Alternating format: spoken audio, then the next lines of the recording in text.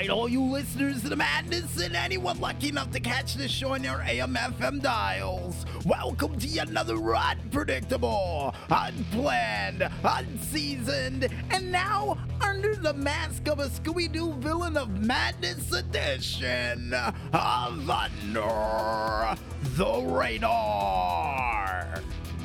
I'm your host from the East Coast, DJ Smokey, and seeing the fact that we're once again here floating through the week to help you get through with a little dose of madness, we might as well waste no time and explain to you guys what's going to happen on this very special Thursday Night Madness edition of Under the Radar. Because we kick things off with another newspaper clipping edition of yesterday's news.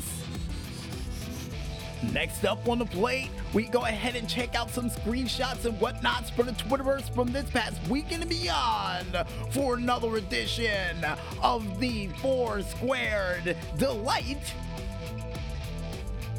And speaking of delights, folks, we go ahead and check out some games from the Fifth Dimension and beyond for a very special anniversary edition of the Indie Zone. And according to Carl and the Maestro, they were able to get the Rod Sterling suit out of the dry cleaners just in time to celebrate.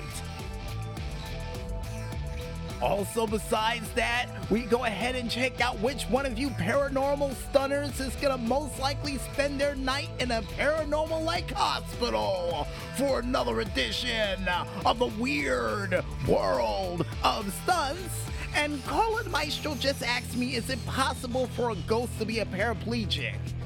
Maybe. Then finally, last but not least, and hopefully before those infomercials flicker on and off your television sets, we wrap up this show yet another edition of the GTA Online Top 5 Tracks of the Week. And I guess with that said, I think it's time for me to tell Carla the Maestro to kick up the beats, crank out the tunes, and for any of you listening at home, back those recliners, cause it's time for us to get ready to fly low as we go under the radar.